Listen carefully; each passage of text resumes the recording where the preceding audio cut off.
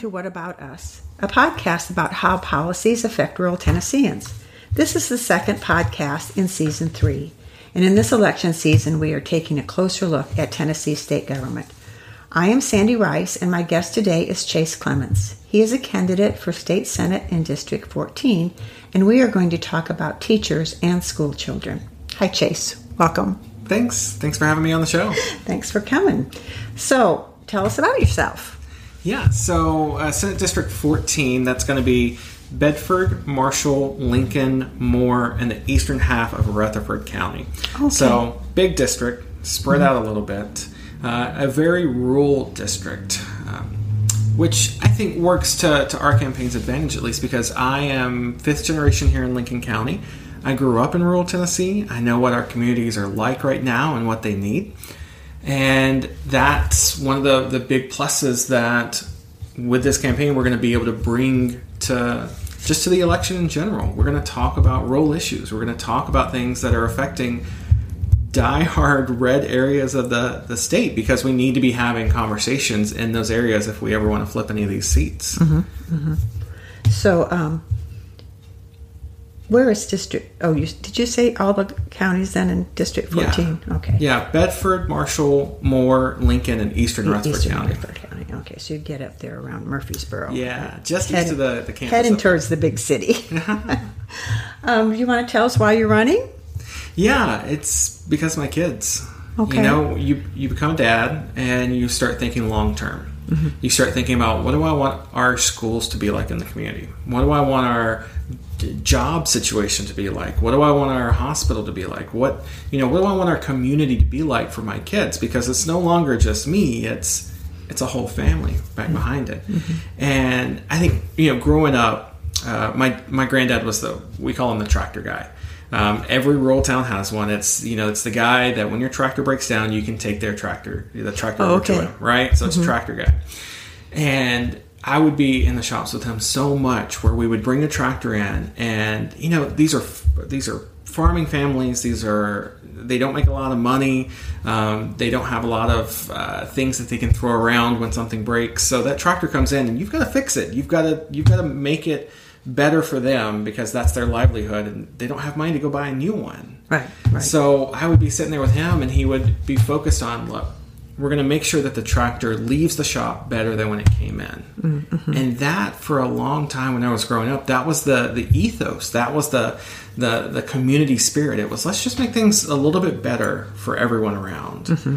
So when I had kids, it was that, and then that clicked too. And it was one of those where, if I want to make the community better, if we want to make the community better, that means making sure we have candidates running who agree with the values and ideas that we have, and who generally want to see the community get better for everyone, not just their wealthy and well-connected donors. Mm-hmm. Mm-hmm. Or just not their party. Or just not their party. So I jumped into the race earlier this year, and we're going to give it a go. All right, good. So the Tennessee General Assembly had a two-part session this year due to COVID. Probably a third one coming up. Yes, we could talk about that too. They shut down in March because of COVID. So they came back the 1st of June for a couple of weeks, and I think it was pretty rough. I read someone thought it was a little bumpy, but I think it was pretty bumpy. And it was bumpy in January, it was bumpy last year. So COVID affected our state budget big time, requiring the Tennessee General Assembly to cut $1 billion from a budget that was approved in March for 2021. We still need to cut $500 million from our 2020 budget that ended June 30th, and an additional $1 billion from 2021, which started on July 1st, last Wednesday. Now, you would think that every single item would be carefully reviewed with these huge amounts to cut. Mm-hmm. And we could spend well over an hour combing over things. But let's just look at things related to our topic, which is teachers and school children. So, Chase, what were some of the cuts in the budget? For so the big number that people need to remember is that it's a $70 million cut from what was decided in March to what actually got passed last month. So $70 million from our school budgets, which, I mean, there's no way to put a nice smile on that at all. That's basically, we are asking our teachers and our staff and our students to do more this year during a pandemic than all the money they were given last year in normal circumstances. $70 million cut. There was a very clear broken promise where in March the Republican supermajority said, hey, we're going to give our teachers a 4% raise. Nope, not happening. That's not happening at all this year. And if anything, we're going to see more teacher layoffs and staff layoffs as county and city school districts have to make up that $70 million somewhere. It doesn't just come from the state. It's passed along to the different counties. Exactly. So, and when small counties, especially in rural Tennessee, are faced with the budget crisis that they have, I mean, your county can't go out and borrow money to pay teachers. It's got to come from somewhere. And so that means they're either going to lay teachers off or they're going to raise property taxes. And that's the two big levers. Either. Right. That's the two big levers they get to pull, and nobody likes it. So that's the big numbers you want to watch for. It's the $70 million cut. The teachers aren't going to get the pay raise that we promised, which when you work it out, teachers are now paid less now than they were 10 years ago. For the cost of living. For the cost of living and inflation adjustment and all that. And it's wild because not only are we paying them less, we're asking them to do more. Teachers, when they go back this fall, are going to have to teach in an environment that we haven't seen in 100 years. They're going to teach in an environment that is so fraught with anxiety and misinformation and just general awfulness. And we're asking them to do it for less money than they've ever made. Like, it's one of those where you sit and you watch as the budget was progressing through the General Assembly. They had opportunity after opportunity after opportunity to really set our students and our teachers up for success this fall, and they didn't do it. A very clear vote that the Democrats had, that the Democratic Party put forward a plan that said, look, we want to give $150 million back into county and city school systems because they're going to need that money. And it was shot down. It was tabled. Lines. Yeah. So that was, when we're talking about millions and billions, that's almost nothing. And I spent the day kind of looking back where I could in the Tennessean and different other resources about the budget.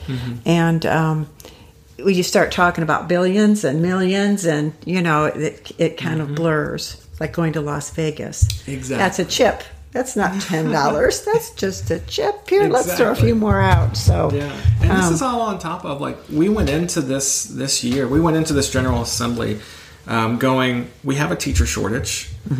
We have a funding problem. We know we need to get more resources and more money into the hands of local school districts. And instead of making any progress in that direction, we went backwards, and then the pandemic started, and we went even further backwards. Even further back. And that's because, some of the figures that I got, what I found part of the 70 million were $48 million for a literacy program, because we're falling behind in our kids' ability to read at their grade level.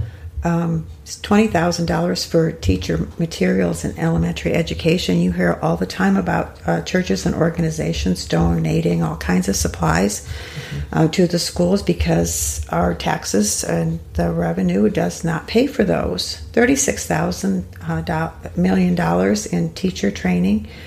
We have a lot of young teachers. We're burning out teachers, so you get the young ones from college, and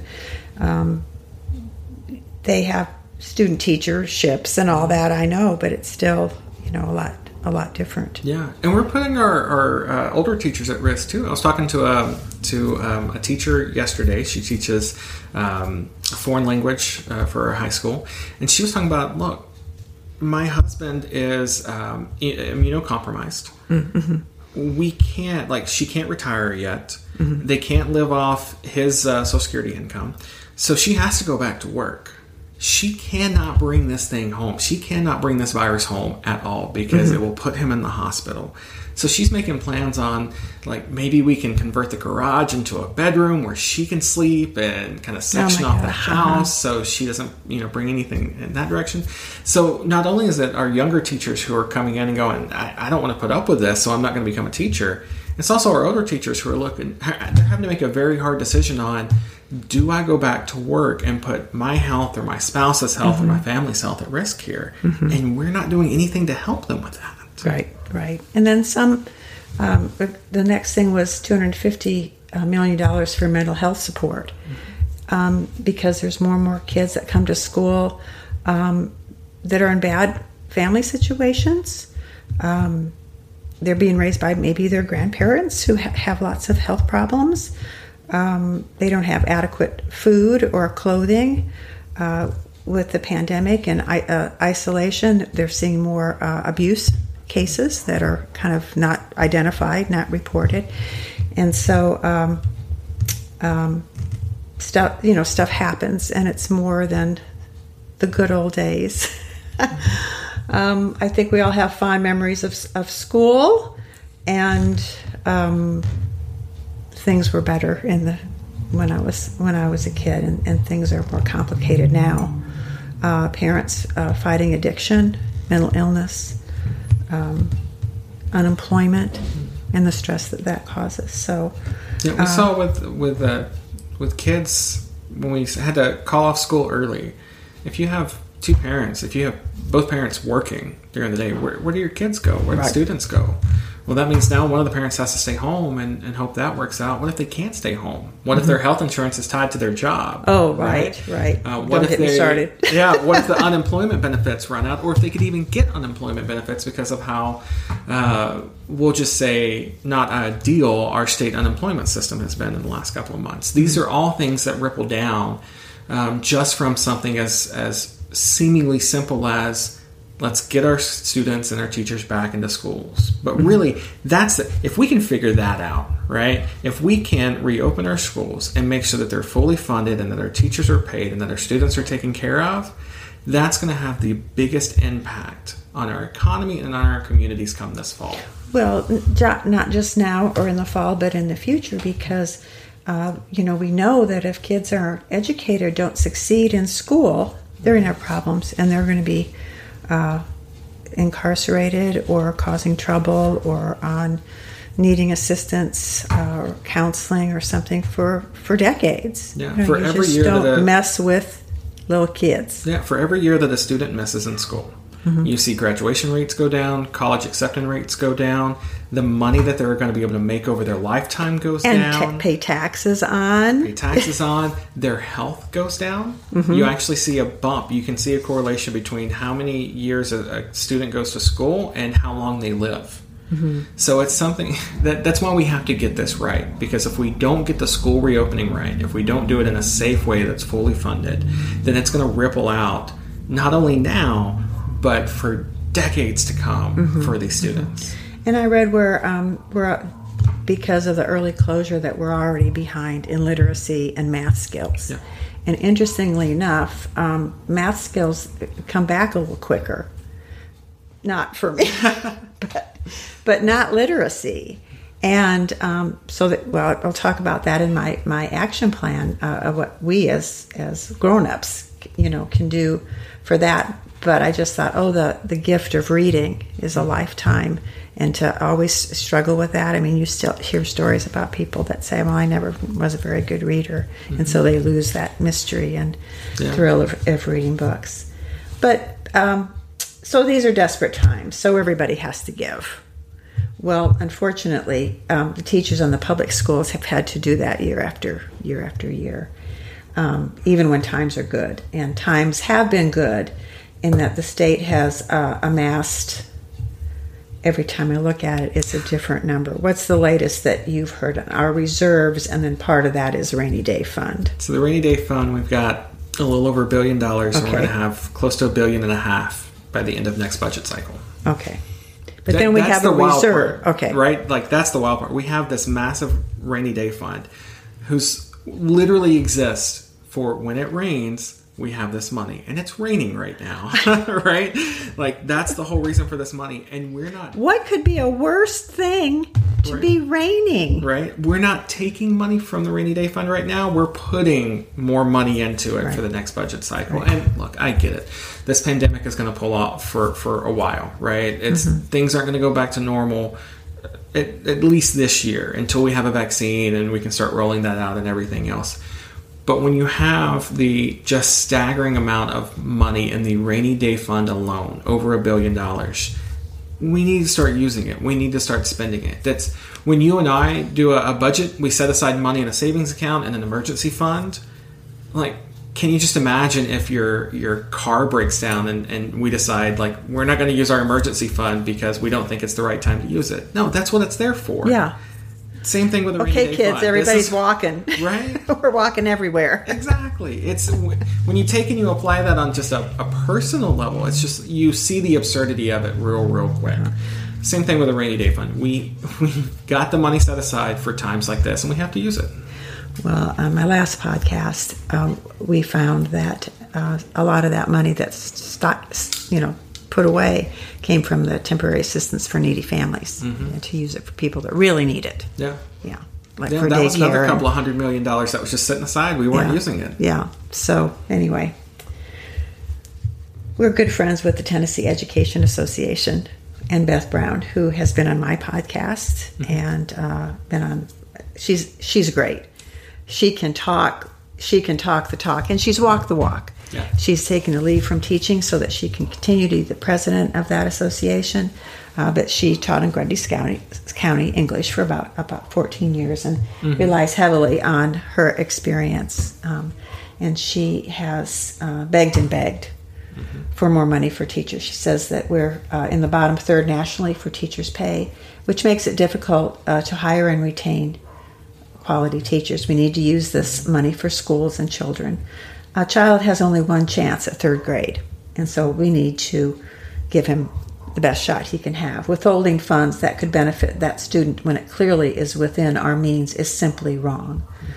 The Tennessee Education Association has also asked for increase in counseling professionals to take the burden off teachers for kids, as we said, that are traumatized by home and family situations, but also the teachers who go home crying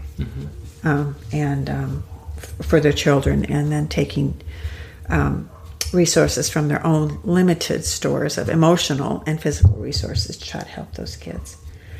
One thing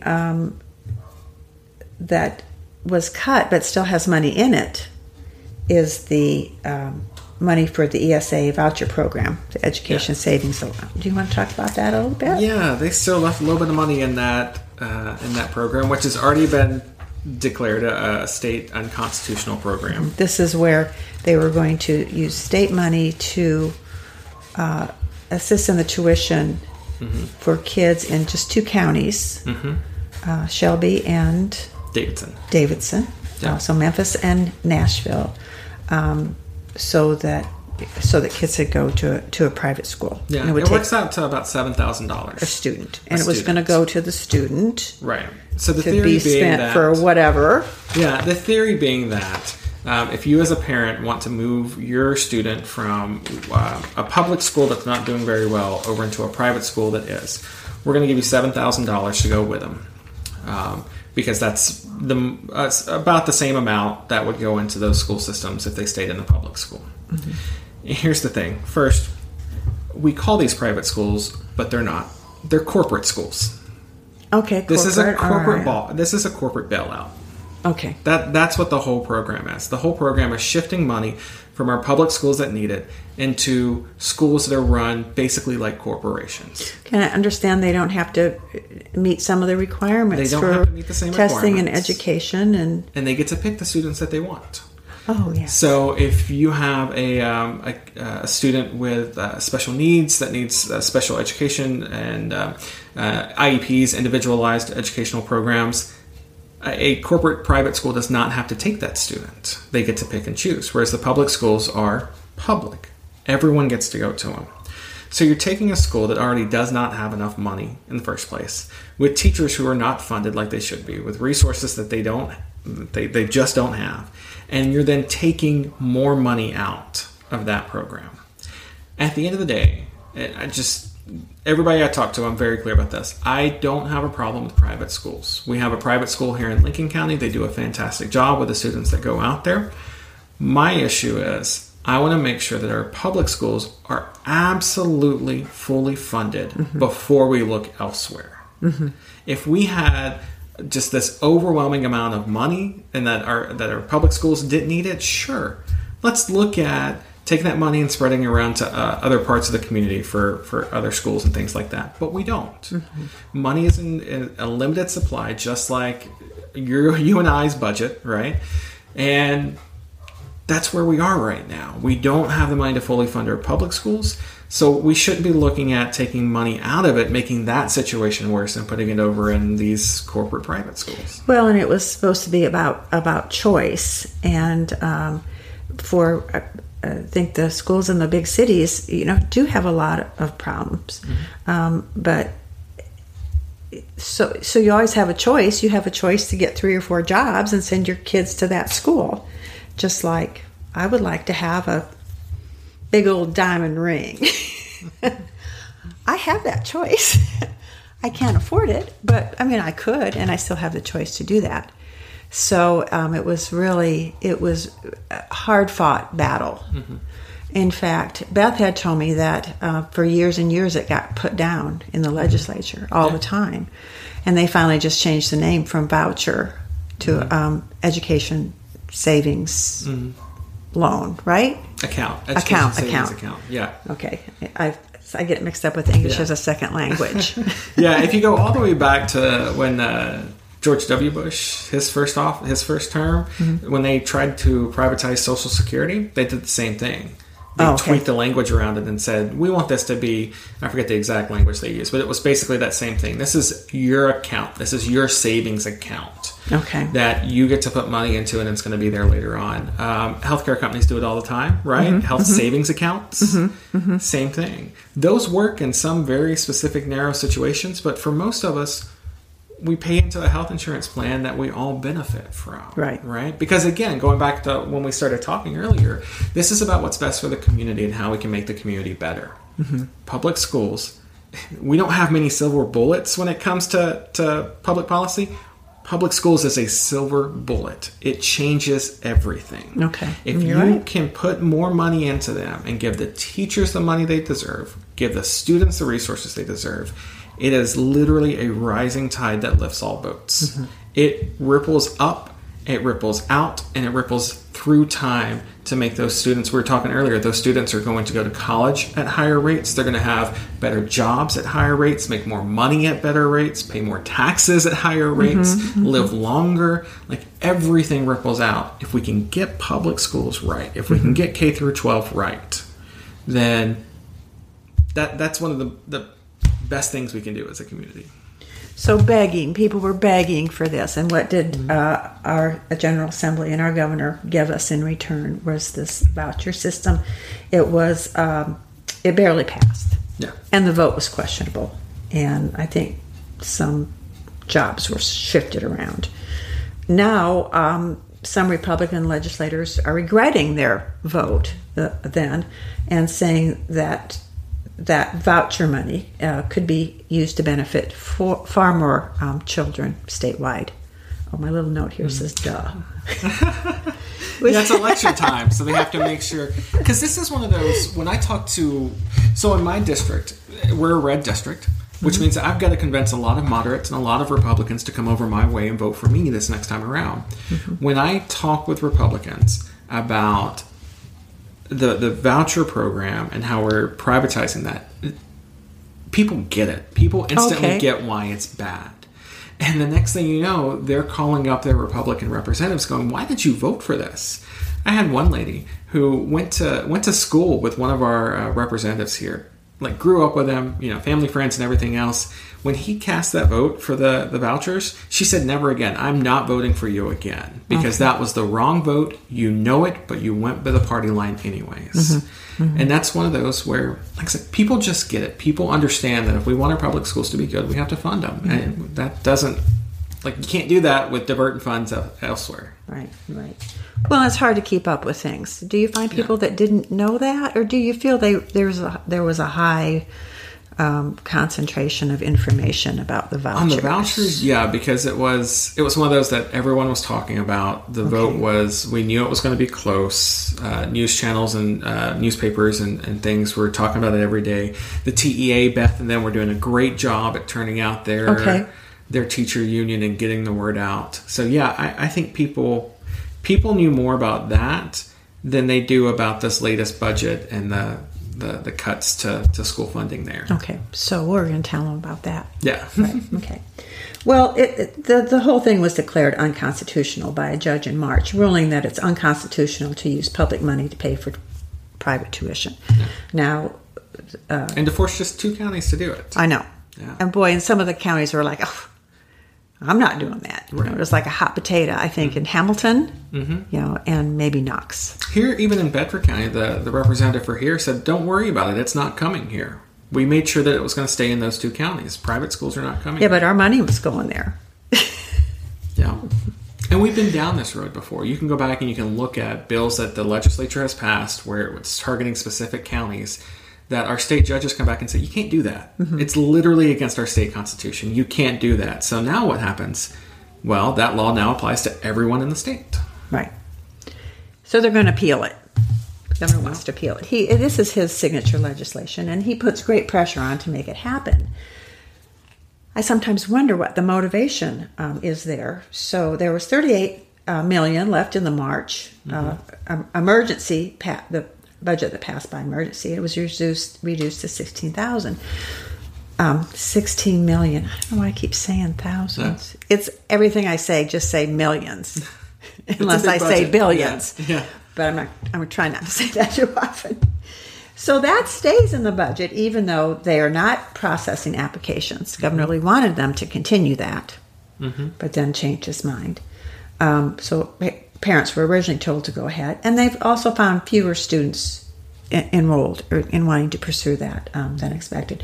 These schools cost more than $7,000, yep. So you have to put a chunk of change to go along with it, and very confusing. Okay, I'm going to let that go for now. I might come back to that. So. Do your people that you talk to, so they know about the vouchers, are they aware of shortfalls and problems with supplies, burnout teachers, cuts in programs? Yeah, so I think most folks that we talk to, so here's the thing, when I talk to people around the district, the first question, a lot of campaigns, your politician will show up and say, well, I believe X, Y, and Z, and this is why you should vote for me. When I show up and talk to somebody, my first question is, if you had a magic wand and you were governor for a day, what would you change? What would you change? And overwhelmingly, there's 2 things that keep popping up. One, people are worried about healthcare. Yes. And so they want to make sure that if they get sick or hurt or whatever and need to see a doctor, that they can see the doctor and it not come at the expense of them putting food on the table. So healthcare pops up, and the other thing that pops up is schools, because we have parents, a lot of parents with students in public schools that look at it now, and they know they're not funded right. When you talk to a teacher, and that teacher is digging into their pocketbook to buy Kleenex and crayons and notebooks and toothbrush and deodorants, or sending a list with a parent. Yep. I've seen some of those lists, and they're everything. Yeah, we know at that point that teachers aren't getting the money they're supposed to. When you walk into, so here in Lincoln County, we're in the process of building a new elementary school, because the previous one was over 50 years old, and there were some classrooms, when it rained, the water would come in. When you walk into a classroom that has water coming in from a storm, that we're not funding our schools like we need to be. We just instinctively know that. So they might not, as we have these conversations, people might not know that, $70 million was cut, or that the governor got a raise when the teachers didn't get the raise they were promised. They might not know those details and the numbers and things, but we all know instinctively that our schools are not getting the funding that they should be getting. Okay. I'm glad you mentioned healthcare. Those are the two big ones, healthcare and schools. And so people are begging for quality public schools. They get the voucher system. People, me included, begging for Medicaid expansion. Now, I can't say that the people that I talk to in my healthcare activism with the Tennessee Justice Center, that people quite understand. There's still confusion between Medicare and Medicaid, but the people that depend on Medicaid, they know what the difference is. The people that are not getting their assistance to pay for their copays with Medicaid, that are under the threat of not getting the medication they need, et cetera, et cetera. They know what I'm talking about. But, you know, what did we get for all that begging? The governor was supposed to have a health care plan, and he came up with the block grant, a Medicaid block grant, which was submitted in November. We've heard nothing since. We probably never will. And so there is no plan. We are just struggling along with Medicaid. So his track record on the two, so the big two, right? Schools and healthcare, he's 0 for 2. Yeah. His block grant didn't go anywhere, and the vouchers were ruled unconstitutional, and that's not going anywhere. Right. And then, if you made a list of legislation for the last couple of years, a lot of it's unconstitutional, and they fight and go back and forth with it. And spending millions of dollars in lawyer fees and court fees and everything else that could, again, be going to healthcare and schools and back into So the appeal on this voucher thing, that seems like a non-starter. And now they passed this very restrictive abortion ban at the end of the session. I mean, I don't know why that was so urgent, but it was. I think it was a little give and take, to keep the base happy. Here's the thing. When you look at state senate to some degree, state house absolutely, you see the inside baseball term is messaging bills that are passed. A messaging bill is basically a piece of legislation that goes up that or a resolution. You're very good at those too. That's going to go and cause a stir and get somebody some good press and give them a talking point for re-election. We're going into a very rough election year for both sides of the aisle here at all levels. Yeah, and this is one of those cycles where Republicans are basically going after these messaging bills and resolutions to help give them some ammo when it comes to this fall. At the end of the day, whether it's the abortion thing or whether it is the private school thing or healthcare, the absurd resolution about the hype around that what coronavirus was a hoax perpetuated by the media, all of that. No, it was just sensationalized. Sensationalized by the media. All of that is just so that Republicans can go back home and put it on a postcard or put it in a radio ad or put it on a TV ad and say, I did X, send me back. Right. It's politics. It's pure craven politics. It's the worst form of politics possible.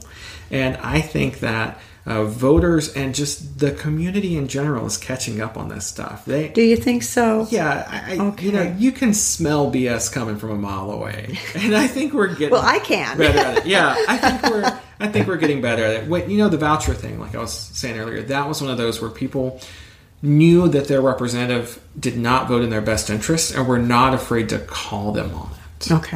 Okay. So I think there is a tide that's shifting around some of this stuff. And as people start paying more attention because they have to, that we start recognizing what's being done as pure political operative type things and what's being done because you generally want to see a community get better.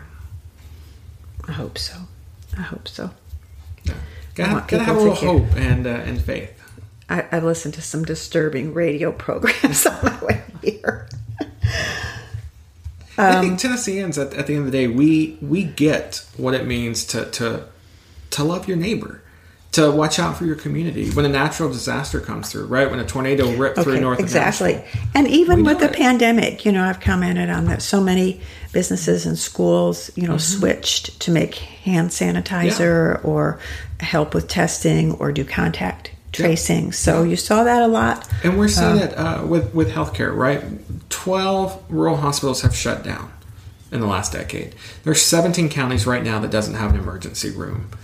Rural Tennesseans know that we're in a healthcare crisis and that we have to start figuring this thing out as a community instead of not paying attention to it anymore. Same thing for schools. I really, really believe that people are looking at our educational, where we are right now with education and going, they need more money. They need more teachers. They need more nurses. They need more counselors. They need, they need these things if we want our schools to be places where we can send our students and they come out better than they were when they went in. Like, people are wising up to that and paying attention to that. And I got a lot of faith. I got a lot of hope, and I got a lot of faith that come this fall, we're gonna see some counties flip blue. We're gonna see some politicians who are up in Nashville right now just trying to make money for them and their friends. They're gonna get the boot, and we can start looking at what's best for our communities again. Well, it certainly is a wake-up call with the pandemic. Yeah. I can't believe this is happening to me.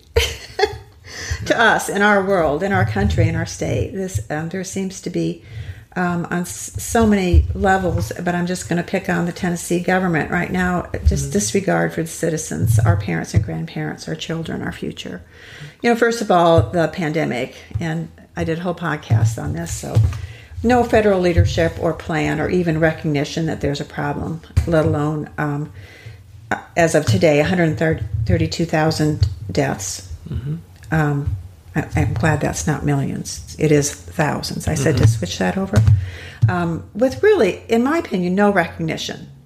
That's a generation. That's at all levels. That's just devastating. I also think our state leadership is weak. We've got the Tennessee Pledge. That's kind of the slow walk to shut down, early opening, a big emphasis on personal responsibilities. It makes me wonder if we were under attack, Tennessee, we were under attack by, say, Mississippi. Thanks, Mississippi. And we were asked to black out our windows to prevent night bombings. Would people say, I don't have to? I don't want to. That's interfering with my personal responsibility. Well, thank goodness. Everyone just agrees to wear pants and doesn't decide that I don't want to, I don't have to. Yeah. So we have a financial crisis. So my thing about the pandemic and the financial crisis, what if we would have just bit the bullet, just chomp down on that leather strap and just stay closed for 2 months? We might be reopening, everybody going back to work, no problem, piff poff, we're back in business. But we have a federal response that tells us we're doing great, we're roaring back, with 11% unemployment. Yeah, so I'm surprised it's that that low, because I see people waiting on their check, and some of this is all supposed to have ended June 30th. End of the month. End of July. End of July. Okay. And whole industries are going under, and stores are going under. They think, malls are going to be the next thing, we'll just get everything online, and so it's not going to just turn around with a new president. It's going to be years and years and years to recover from this. So I really would have liked to seen days and days talking about education in the session, legislative session. It looks like, if you review it, and we should probably do a budget on what was paid for, would be interesting. But buildings and businesses and infrastructure and a variety of things. The third thing is racial tensions in the United States. Lots of problems. And it seems to be, I don't know, in some ways kind of shifting. I think people that are anti whatever's going on are getting bolder and bolder. But at the time, the bust came up. I did a whole podcast on this too. I barely have anything to talk about anymore. The governor is keeping you busy. Yes. How many more days before they go home? But wouldn't it have been nice if they would have found a way to get rid of Nathan Bedford Forrest? I mean, it just would have kind of calmed things down. It would have been just kind of a definitive thing. Governor Lee could have kind of taken a stand. This has been protested ever since it went up. So, and it's going on even now. How easy it would have been to just say, let's move that. We'll decide. But what did they do? They put 2 more people on a commission. Now, I read in the paper last night that he might be kind of, doing something. Right. Mm-hmm. But more pain and more hurt and more fuss, and it took a couple of days, that have gone to finding money for education. So, and then, finally, I've got to get my health crisis in here.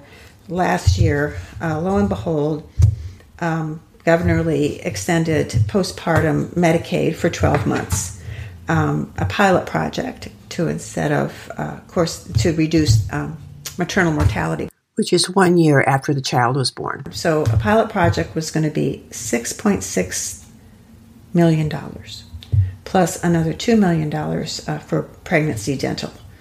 I'm just assuming that that's a high risk for infections, and maybe there was a problem. So we're talking about 60 and 70, $48 million and a rainy day fund of $1 billion and more. Yeah. $1 million here and $1 million there starts adding up. Chump change. Yeah. Chump change. Cut. Mm-hmm. I'll tell you what could have helped all that. They've left $1.4 billion of federal funding for Medicaid expansion on the table for at least a decade. Yep. It's just crazy. And then, I never saw anything in here about the opioid crisis. I think we're still having one. Yeah, here's the thing with budgets. And when we talk about money, and here's what everyone listening to this needs to know. Budgets show values. Yes. Budgets show your priority. Sandy, if you came to me and said, I am committed to getting healthy this year. I'm going to run a mile every day. I'm going to eat healthy. I'm going to make sure I do my exercise and take care of myself. And then you showed me your budget, and you had 1/10 of your budget set aside for McDonald's every month. Then I would go, I don't think your values and your priorities are lining up with how you spend your money. Mm-hmm. And that's the same thing going on here. When we look at, good point, are we spending the $6 million to expand TennCare to handle maternal mortality? Are we giving teachers money for cleaning supplies and everything else that they need? Are we giving money into our rural hospitals? If we're not doing those things, then you as a representative cannot come to your community and say, I value rural hospitals. I value our students and teachers. I value the community. You don't get to say that when you're actively taking away the money that shows you actually do value. Well, so the question is, budgets show values. Are they truly representing us? So you're saying the people that you talk to, these are their values. Mm-hmm. And so there's a disconnect there. Yeah. And I've certainly found this in healthcare, and it sounds like it's there for the schools. And how many other topics can we run into? Talking to another candidate, we took a long look at child care and the use of those funds to help mothers and families, and kind of the imbalance of the single woman household, what her salary was and how much she was struggling. Is that a value? So do we just not care here in the community about our schools and health care and families? No, I think we do. Mm-hmm. Do the people that represent us act like they care? During election time. Yeah. They better do some fast talking. Yeah. I think our representatives, they're arrogant. They don't represent the communities that elect them. I think they represent a few of the loud talkers. Yeah. And they're mostly there to make sure that their wealthy and well-connected friends are taken care of. I think that's why the vouchers are in place. Yeah, perfect example. With this budget right here, the state legislature decided to go out and borrow money to make sure that Volkswagen and Amazon got millions of dollars for their factories. So not only we're giving them money, right? Which is bad enough, but we are actively going out and borrowing money to do that. So not only are we paying on the money we would give them, we're also paying on the interest to go out and borrow that stuff. Okay. that is, again, one of those where if we sat down and you said, I am committed to getting healthy, and you went out and took out a credit card to pay for your McDonald's addiction, like, your values are not lining up with your budget at that point. They're not lining up with the actions that you're taking around how you spend money. Well, that's our state legislature in a nutshell right there. Well, we're really, the corporations have us by the throats. They say, well, then we'll just go someplace else. And those are the jobs that go. But many times I've worked with patients that worked for some of those big companies in the area, and they're not treated very well either. So anyway, that's a catch-22. I just also wanted to say there's a $50 million that we're also giving away by eliminating the Hall income tax. This is the only income tax that we have. Tennessee doesn't have an income tax, which makes our stool a little wobbly. We're so dependent on sales tax, which really is regressive. It kind of does punish people of lower incomes. They don't have a high income where they would pay taxes on it, but they have to, buy the stuff at the same rate. So the Hall income tax was a tax on income for bonds and stocks over $1,200, and so the wealthier people that do, that's a thing with, the stock market's doing great. Well, good. That has no effect. On many of the people in the rural areas. They don't play the stock market. So as an indicator of how they are doing, it really means nothing. They're still struggling. Yeah. So if you want to know how the rural communities are doing, just go out and talk to folks in the rural communities. You'll get a real good sense of where things are at. And when I do that, I hear people that are worried about healthcare, worried about their kids' education, worried about their farm, worried about putting food on the table, worried about the teacher, like we were talking earlier, worried about bringing home a virus that could put her husband in the hospital. Or worse. That's what they're worried about. They're not worried about whether or not Amazon is going to get a couple $1 million. Well, I just have 2 things on my action plan.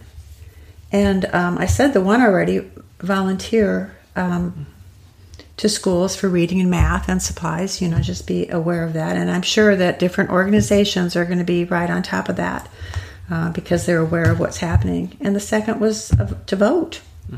All House seats are up for election, and half of the Senate seats. So is there anything else that you want to add to our discussion? Yeah, I tell people, make sure you vote. Make sure you take your friends to vote, your family to vote, your neighbors to vote, because this is a community. This is one of those where we're all in the same boat together, and you can't have somebody sitting at the front of the boat that decides to opt out. It just doesn't work at that point.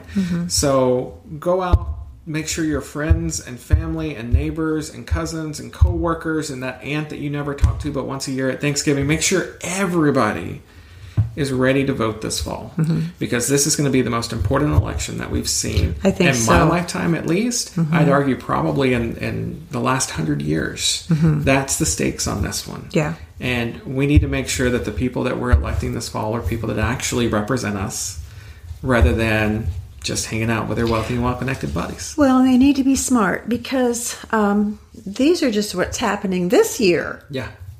We still have climate change, and we still have threats from other parts of the world. So it's a big game, and we need people that are willing to work hard for us and learn. And we think we need to look hard at some of the people that are out there, doing our bidding, because I think they need to do better. Yep. Sheet. Okay. All right. Thank you, Chase, for talking with me today, being on the program. We just got a lot of tension out there. So I wish you good luck in your campaign, and maybe we can talk again at a later date. But thank you so much. Thanks.